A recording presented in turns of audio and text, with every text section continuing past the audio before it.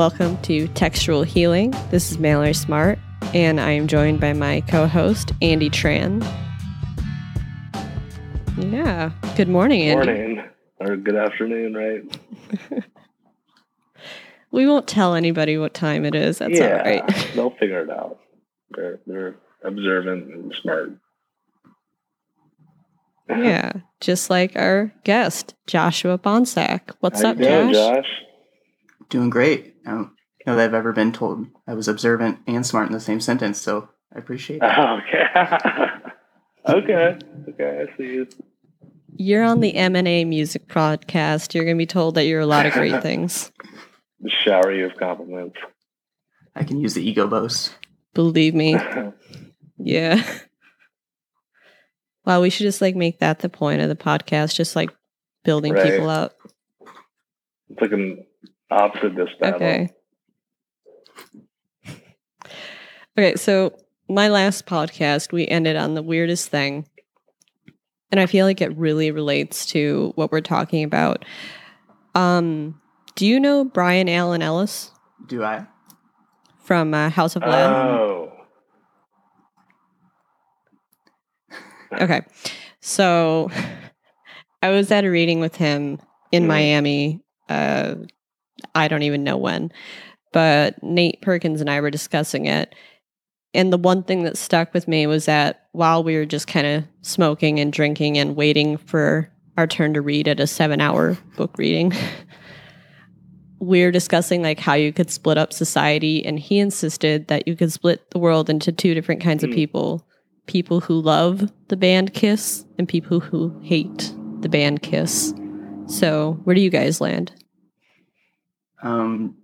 So I was obsessive with Kiss from the time I was 9 till, still on and off occasionally. There's something about them where I saw them when I was 9. I was this is the greatest thing ever. And I bought all their albums, and it was this bonding moment with my dad and I, where we could just Holy shit, where'd you go? Well, they where'd came you to my see hometown in the Quad Cities, which is on the other side of Illinois.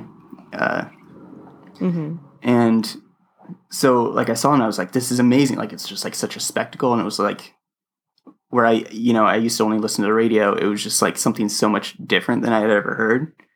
And was just obsessed for years on and on. And that that eventually led to me their rock music, and then hardcore metal music, and then I went back to my folky ways. But I saw them again right before I moved to Chicago 4 years ago, and I just had this really bad feeling about it, where they had switched it so it became this thing where they were saluting the troops, and it was it was just this thing where it was it felt so pandery to have done it. They are a corporate rock band, so you know that they're going to pander well, totally. a little it's bit. A commercialistic just entity. That's their whole thing, where you can get buried in a Kiss coffin that has the cover of Killers on it.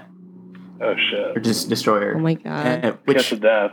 I totally would. I'm not opposed to the idea, but it's also it's that kind of thing where people are subscribed to brand culture of your Nike or Adidas, but they were doing that in 1976.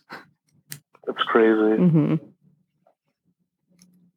Yeah, I always love the idea of Kiss. I am dying to see them. Now you just kind of killed it a little bit for me, but let's hope they don't salute they're in the early 70s and still ziplining across the stage, so it's pretty cool, but it's just a very different tone than when I was really young and looking up to them. Also your perception I feel changes. when you're young versus when you're... That's exactly what I was going to say.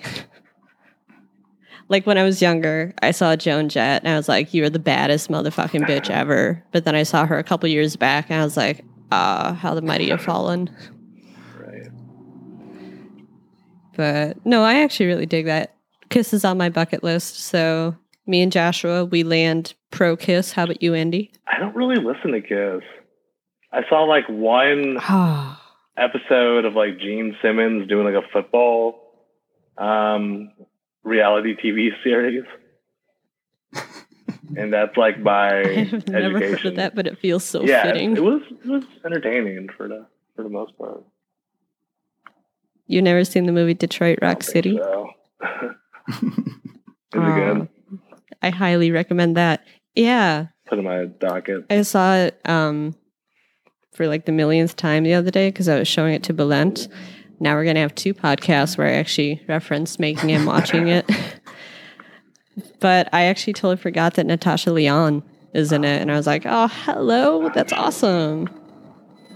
I like her. I have a crush on her. I hate that she's not lesbian.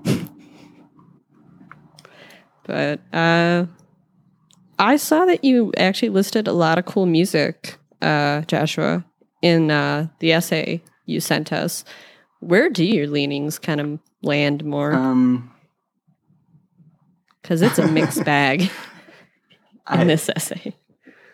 So, I mean, a lot of the essays, like, that I sent you, like, revolves around this, like, Donovan song, which he's someone I never really, like I kind of touched on it because he was, like, not quite folk. And I guess that's where I, like, would identify my music tastes, like, folk, maybe alt country, I guess Americana.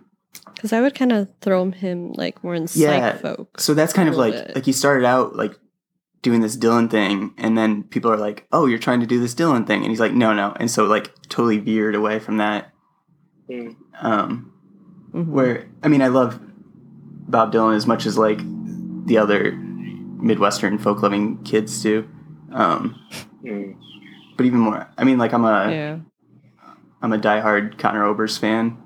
Like, listened to him nonstop since I was, like, 14 and don't plan on stopping. Do you have an acoustic guitar? Just start strumming to it. I have, like, 2. Oh, nice. Yeah, so I guess, like, I was playing in a hardcore band in high school, but I was, like, writing all these, like, folk songs just, like, every night. I would, like, just stay up until, like, 3 a.m. and just, like, write, like, folk songs. And I got really into, like, Daniel Johnston and, like, Woody Guthrie, and so, like, outside art, but, like, folk, and, like, trying to, like, do something. But this was, like, in the era of MySpace, so you could just kind of throw up whatever you wanted and, you know, get a few listeners and then get a few, like, comments that are like, oh, your voice is awful, but, like, I like the lyrics. And I kind of found out, like, that's a big ouch. Wow. I mean, that's ended up being my whole aesthetic. Like, I've eventually come to terms, like, that I'm never going to be the best singer. But that was never really my point. Like, I would just much rather write a song and, like, write it, hopefully, like, what is an interesting song. When you say write the song, do you mean write the lyrics and the music, or? Yeah. So I'm definitely, I think, more lyric focused than anything. And, like, I mean, I hardly ever write music anymore since I, like, I mean, I kind of switched gears once I, like, decided to get my MFA, and I was like, okay, like, This is what I want to do. This is something, like, where I kind of have been leaning towards the whole time, was, like, I want to make stories. Yeah. So, and I have friends who are, like, good at, like, music production, and it's like, I can play, like, a variety of instruments, but I'm not, like, a master of any of them. Gotcha. Do you do it for fun at all anymore, or are you just strictly writer? Yeah, I still, like, play around occasionally. I have like an album or so that I've been, like, slowly working on, but it's just, like, not priority. Do you have anything that, like, you're done with that we could listen to later? Yeah, so I've got some stuff on Spotify. So that's just under my name. Under Spotify right now. Just Joshua Bonsek. Beat me to it. Just went on his website. Check that out later. We'll recommend people to check it out. I'm sure you have a great voice. I mean, you sound good. I don't hear that often, so appreciate that. But, I mean, I realized, like, my focus was, like, I want to be able to, like, write good lyrics. And then that, like, transferred to being, like, I want to be able to write, like, good flash fiction. And, like... True. Like, that was what I was always paying attention to. And that's, like, why I gravitated towards people like you know, Conor Oberst, because, like, that was his whole thing. It's just like he's not a great singer, but he's like a really great lyricist. Like he has like this amazing songwriting process. And even now, like his collaboration with like Phoebe Bridgers in their Better Oblivion Community Center album. Oh, okay. So I have heard of that guy. I've looked at that. Not to cut you off, but yeah. So he's the guy from Bright Eyes. Oh, okay. His bass project. See, I can imagine you playing that kind of music. I could definitely see that now. Based off of my few interactions with you. So my whole vibe is just like sad folk boy. But yeah, exactly. Hopefully that carries over to my writing as well. You're a great writer. That's why I was so psyched that you wanted to be on the show. I mean, I listened to the first episode. I'm like, oh, this is great. Like, it combines the two things I love is like, writing and music. Right. Mm-hmm. I have a really quick question going back. When you said you were like in a hardcore band, that could mean so many things. Like, so explain. I would say not even like post-hardcore, but it was like, this was the mid to late like aughts. So we were doing, it was like kind of like off-brand metal. So we were doing stuff kind of like Suicide Silence or like As Blood Runs Black. Or like, I mean, maybe even kind of closer like As I Lay Dying. And I was the vocalist for this band. All right. And it just kind of happened where like I was just playing around with some friends of mine who were jamming. They had like a punk band, kind of a pop punk band. And then they're like, oh, you can do like these metal vocals. So like, let's just completely redo it. So we started doing it, and it was just like, man, like I didn't hate the music, but it was like definitely was not me. Where I was like still writing all these like sad folk songs, and then we would just play all these shows. But it was just like so much fun, because I mean it was like literal mosh pit, like kind of like the orchestrated dance mosh stuff. Yeah, so we did that for a while. Not your No, but it was really fun to perform, and it's like I'm a little more timid in the way I performed, so that was like I could kind of be this persona, and I was so young that it was like fluid enough that it's like, okay, like I can do this thing and just like have fun with my friends, and like if it goes somewhere, it does or it doesn't, and like then eventually the music kind of switched more towards like A Day to Remember, and I was just like, I'm gonna go. I don't want to do this anymore. Be like, show me the door. How old were you? So I was like 16 through 18 or so. All right, really we all went through that phase. It was great. Like we had a really good. Like I dated people who were through that phase. So. It was a fun community where like. I grew up in this rural town. Like I grew up on a farm. And so it was like something my friends and I could do together. And like people would show up, like we'd have overcapacity of like a VFW or whatever. It's such an odd venue. I don't know why, but I actually thought like a barn house would be so much cooler. It'd be really sweet. Yeah. That's like old school Buddy Holly, where they would just tour in barns like throughout the country. Yeah. Or do garages. Garages would be sick, yeah. We did play this one show that was like in this very small town. It was like this girl's birthday party. But it was like in her parents' basement, and her dad was like a hunter, but like very excited about it. And it was just like, I'm dying to hear how the hunter thing.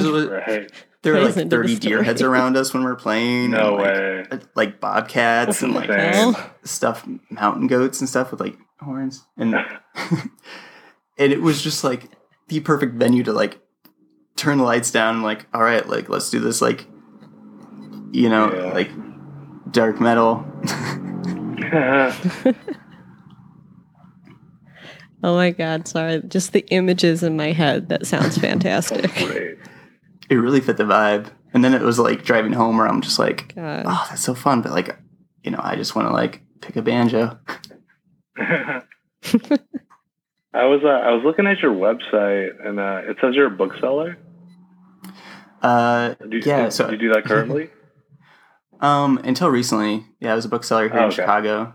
That's dope. I worked at. I was Where were you at Volumes. It's in Wicker Park in Chicago. Okay. Okay. That's awesome. I don't know why I kept thinking you're part of Uncharted, but no. Okay. Well, that's part of like the Chicago bookseller scene. Is like it's very Mhm. tight knit. Where I feel like That's in awesome. New York it's a little more combative, but like Mm. all the Mhm. booksellers here know each other, and it's like kind of a community where like there's things where customers would come in and be like, "Oh, do you have like such and such a book?" And I'm like, Mm. "No, but I know I'll call the place down the street and see if they have it." Or like, That's cool. like Like, you don't know either each of these other. three, yeah. And I feel like it's a pretty supportive. I'm shocked that Volumes got part of that niche though, because they're pretty new, aren't they? Yeah, they're pretty new. I think Like to the Wicker Park I think it's been scene about at least. 3 years. But they're, far enough away that like there's a bookstore that's like a mile north or 2 miles north or so, and but there's like one that's really close that's like a zine specialist, which is Quimby's, which is like this so really cool sick. one. There's a really cool I've used never heard of bookstore. Quimby's. Yeah. Quimby's is great. You got Quimby's, There's you've got Myopic, which is Myopic. I don't know, 2 blocks down. I could Those die are there. cool names That for is my favorite bookstore bookstores. I ever. really like those names. Oh, if you come to Chicago, Andy, I am taking you into Myopic. You will That's love such a it. good name. You can go to Women and Children First, which is like the basis for the Portlandia. That's a great sketch, one. which they hate. Apparently, you're not supposed to tell Really? them. I that. adore that But shit.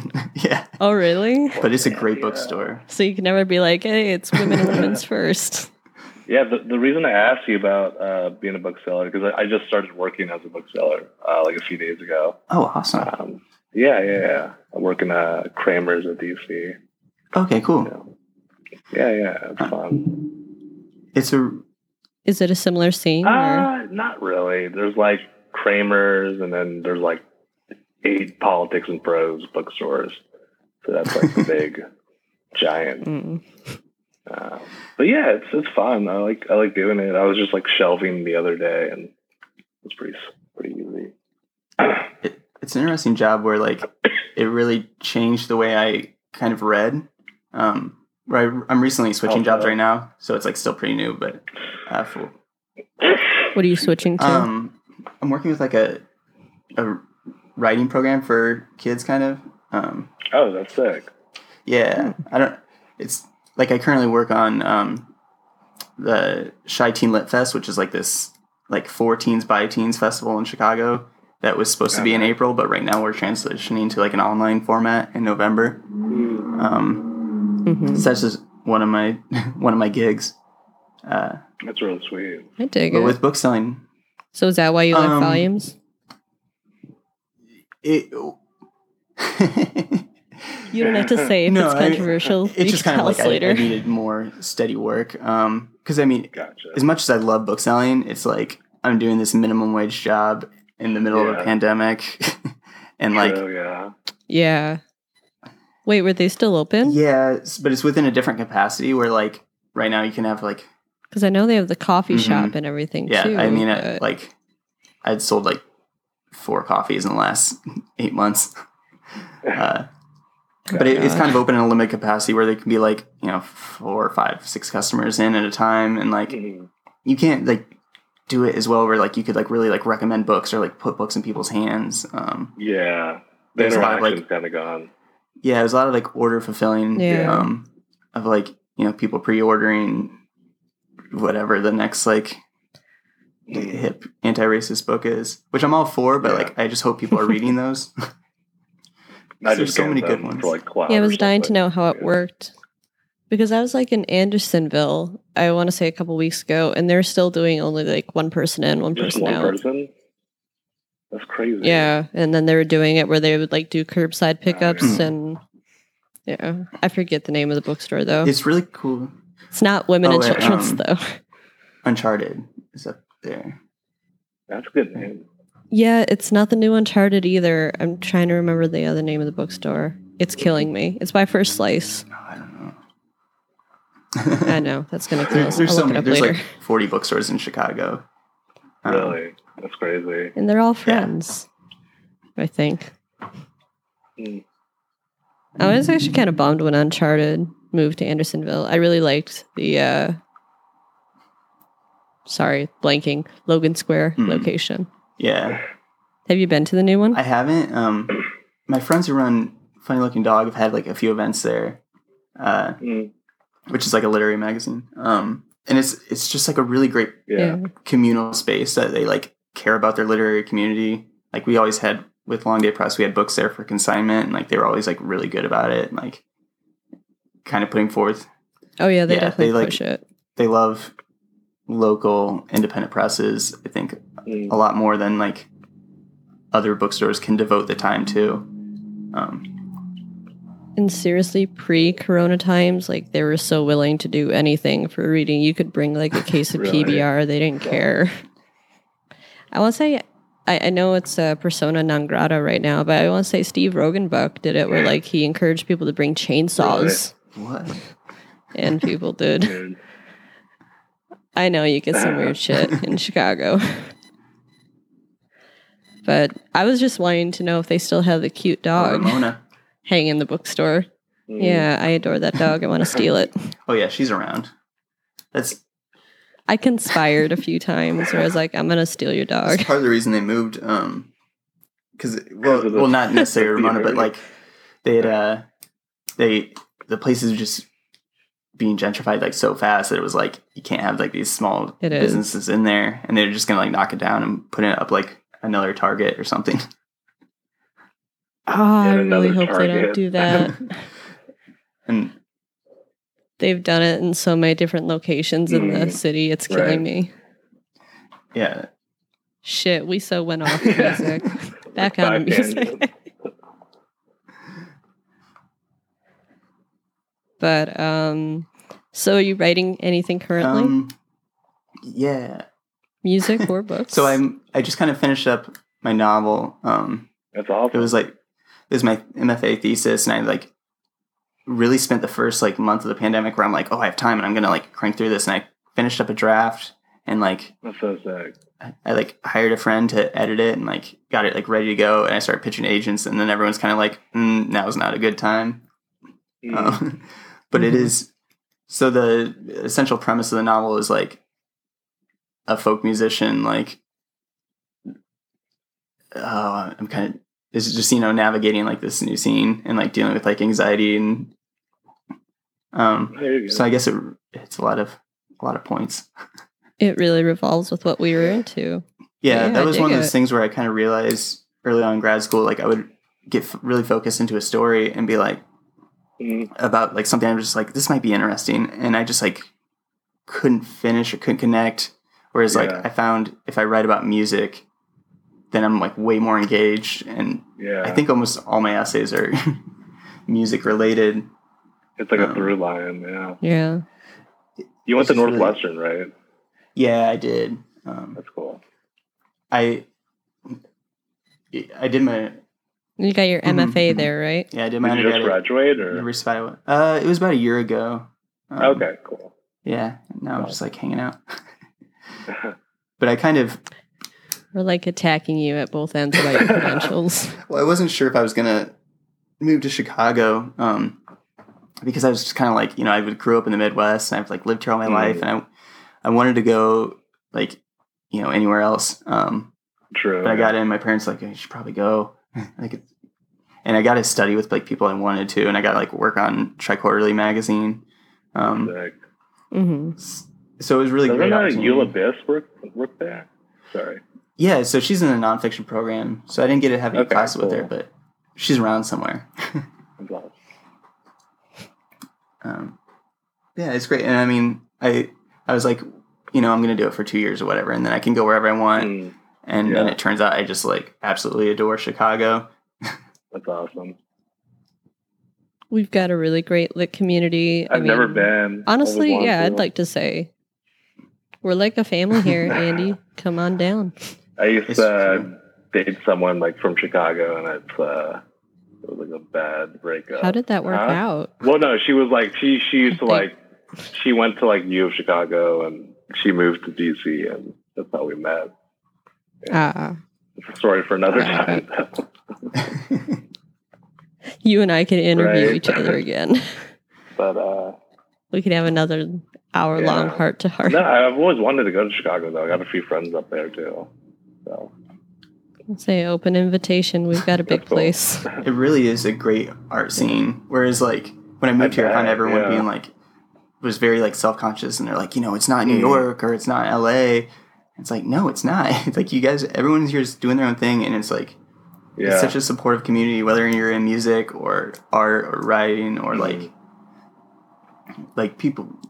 Like, I feel zero competition with everybody. I think everyone's, like, cheering each other on here. Totally. Like, I've worked for presses where it's kind of just like, oh, I can't believe they're publishing this writer or whatever. Or like, or they're like, oh, one of my writers that I published, like, went to a different press. And I just, like, didn't have a grasp of that mentality where I'm like, oh, Maudlin House put out this, like, Claire Hopple one. Like, I can't wait to buy that. Like, there's just, I feel like it's a way more supportive community and everyone's, like, kind of, like, excited about what everyone else is doing. And, like, you learn from it and you grow from it. And, like, and it really is the only way to survive, I think, right now in the literary world. I mean, because, like, we're basically, like, it's all of us against the big, giant corporations. The five guys. That are, like, just, like, shelling out, like, celebrity memoirs. Well, and that's the thing is, like, they can't afford to take risks. Whereas, like... They really can't, yeah. Where you have... I mean, like, $2 Radio is a great example because, like, they put out so many great books that bigger presses can't until they put out those books. Like... essentially they worked with Hanif Abdurraqib to put out They Can't Kill Us Till They Kill Us, like, kind of encouraging, like, well, what if you do that? And then, Hanif just, like, snapped off and, like, wrote that whole book. True. And it does really well, like, maybe not as well as, like, a huge press, but, like, really well for an indie press, enough that, like, everyone else, that eventually, like, they go back forth for the big five and are like, we're gonna, swipe this up, which is great for the author. And hopefully helps the press in some way. I feel like it is interesting because, like, we need small presses to survive because we're the ones taking the risk and we're allowing them, like, for those writers to rise up, like, to get to the bigger presses. I mean, think of like Roxane Gay or like Mary Tierce or something, But like, we're the ones taking the risk and then we're, like, bringing it to the masses. She's someone who's, like, working really hard and she, like, built up a whole bunch of, like, different literary magazines and, like, was shelling out for years and years and years. And then all of a sudden, people are like, oh, she just came out of nowhere. And these people who were, like, into the indie lit scene are like, no, she's been working for years. She's been here forever. She's good because she's, like, put in the time and, like, put in the work. Yeah. Definitely. I have this burning... But now tell us more about your writing. No, I got this burning... Andy. Well, it's related to the writing, but I got this burning question for Josh. So your book, Shift Drink, came out with Spork Press, right? It's coming out eventually. What was it like to work with, like, Richard Zeichen? He's, like, a hero of mine. Oh, So I've looked up to him for years. And Spork Press especially, where like they were making, like, these handbound editions, and they're just beautiful, beautiful books. For sure, And so for years I would, like, send them submissions, and I, like, had kind of met them at, like, literary festivals around places. That's cool. And Richard would just be like, nope, not this one. Not this one. And then eventually one of them, he was just like, he's like, yes, we can do this, but we need to, like I sent in a chapbook manuscript, and it was like 40 pages. He's like, we need to make it 80 pages, and, like, you can do this. You're a good writer, but you have to try. And he's that kind of person who's always going to be like, well, for example, like, the most recent edit, I was, like, getting really frustrated with the manuscript, and it's been in transit for 3 years. Right now, it seems like a weird time to release a book. But it's like you can't slow it down, though, just because that's the way the world is. The world's always going to be burning. I'm okay with it. Yeah. So we're doing this. We're writers. We're doing this, like, editing, and he's like, okay, go through each story. He's like, figure out something you love about it, something you hate about it, and something that, like, kind of confuses you. And he's like, that way, like, you'll jump back into, like, how you want to approach the story. That's cool. And yeah, I really like reworked it. And I was like, okay, I'm gonna make this short story collection like have a through line, and now I know how to do it. Makes sense. Yeah, he's someone who like definitely knows how to like hone in and look at the big picture at the same time. That's cool. I dig it. That's pretty lit. So what do you think, like, okay, this is going to be like a really like bold question, and it's going to probably annoy you. What writing do you think like defines you the most that you've done so far? That I've personally written? Yeah. And it could be like just small fiction pieces or whatever. Songs, books, whatever. I would say that Dig like deep. two maybe like most popular pieces I've had were both essays, and one of them was this essay about like Vin Diesel singing "Stay" by Rihanna. That was on Catapult like a year ago.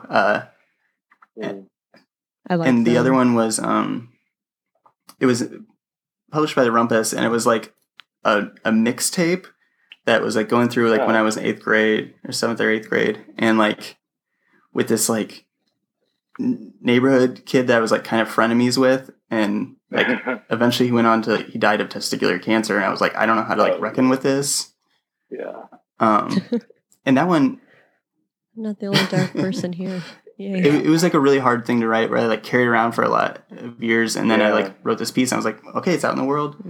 And then everyone from my hometown was just kind of like I was like getting death threats and stuff like that, where like, I can't believe you would disrespect his memory.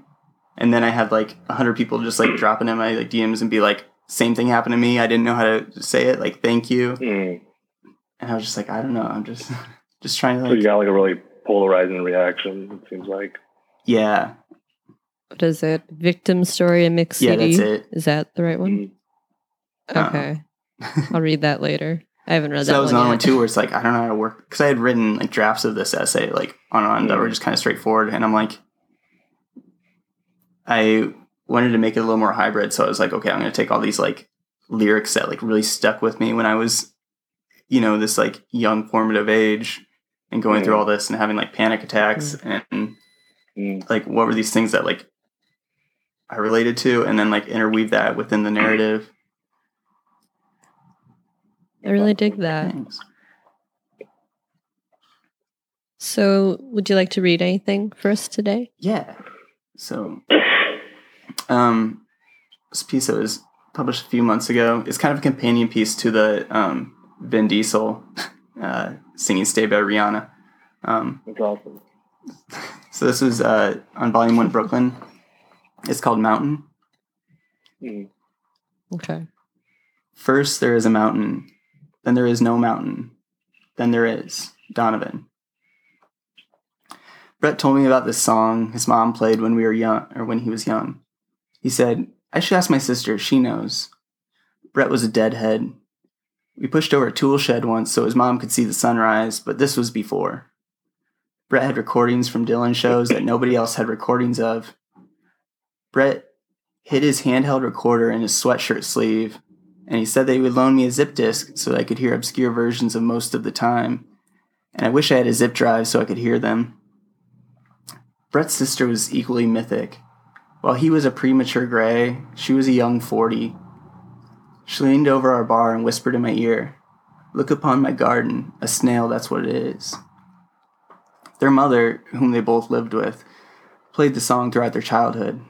There is a Mountain by Donovan was a revelation. I usurped the aux cord in our section of the restaurant, the upstairs gastropub imposed upon the 4-star Iowa City restaurant. Usually, I'd make mixes with Sam Cooke and Lana Del Rey. If people were going to dine while I worked, I wouldn't let them be happy about it. When I brought There's a Mountain home to Abby, she scoffed. I held up my hand. Wait, listen. The panpipes came in, and the Dylan wannabe said, Look upon my garden gates, a snail, that's what it is. And we froze. Donovan repeated the line for us so that we could consume the image of his snail. My girlfriend smiled. She hadn't been smiling recently. In fact, she'd been screaming more often than speaking to me. She had been waking up in the night through her sleeping pills, muttering and clawing into my chest. She'd been calling me all the hurtful words she could think of. She had been kissing other guys and telling me, it's all right, and putting her fingers on my lips. Shh, it's all right, all right. We moved back to Iowa City from Des Moines, back to a world where we knew people, where there was a sense of culture, back to a place where we could sink into a comfortable groove of drinking and working. We were no longer dependent on one another for company, to both our pleasure and dismay. I'd come home tired of serving Iowa City's financial elite, and she tired of her pretty law courses. Brett's weird song was a gift. We had something that broke our old habits. She was a gifted vocalist, and I could write a song, but our styles never fit together. Our inherent strumming patterns were arrhythmic, and she told me that I was flat. Donovan lifted us up to another world. I plugged my phone into the aux cord of her secondhand stereo, and we listened. We discarded Brett and his sister and everyone who had heard the Donovan song and took it as our own. We spent days repeating the lines. We'd make oatmeal, and she would say, "Oh, Juanita? Oh, Juanita," I'd respond. She'd say, "Oh, Juanita, I call your name." I'd say, "Ay," in a high-pitched voice to mimic Donovan's timbre. The moments were good. I'd go to work upbeat, open to the day, open to Donovan's questions, and it contributed.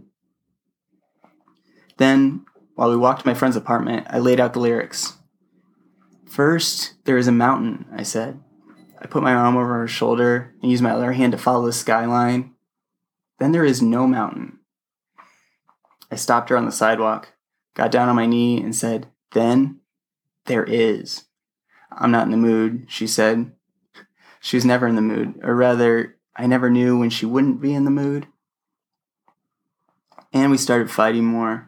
And we got into a big fight where we shouted across rooms, and the neighbors called the cops, and the officer gave me a card and said to call him personally if I was in danger.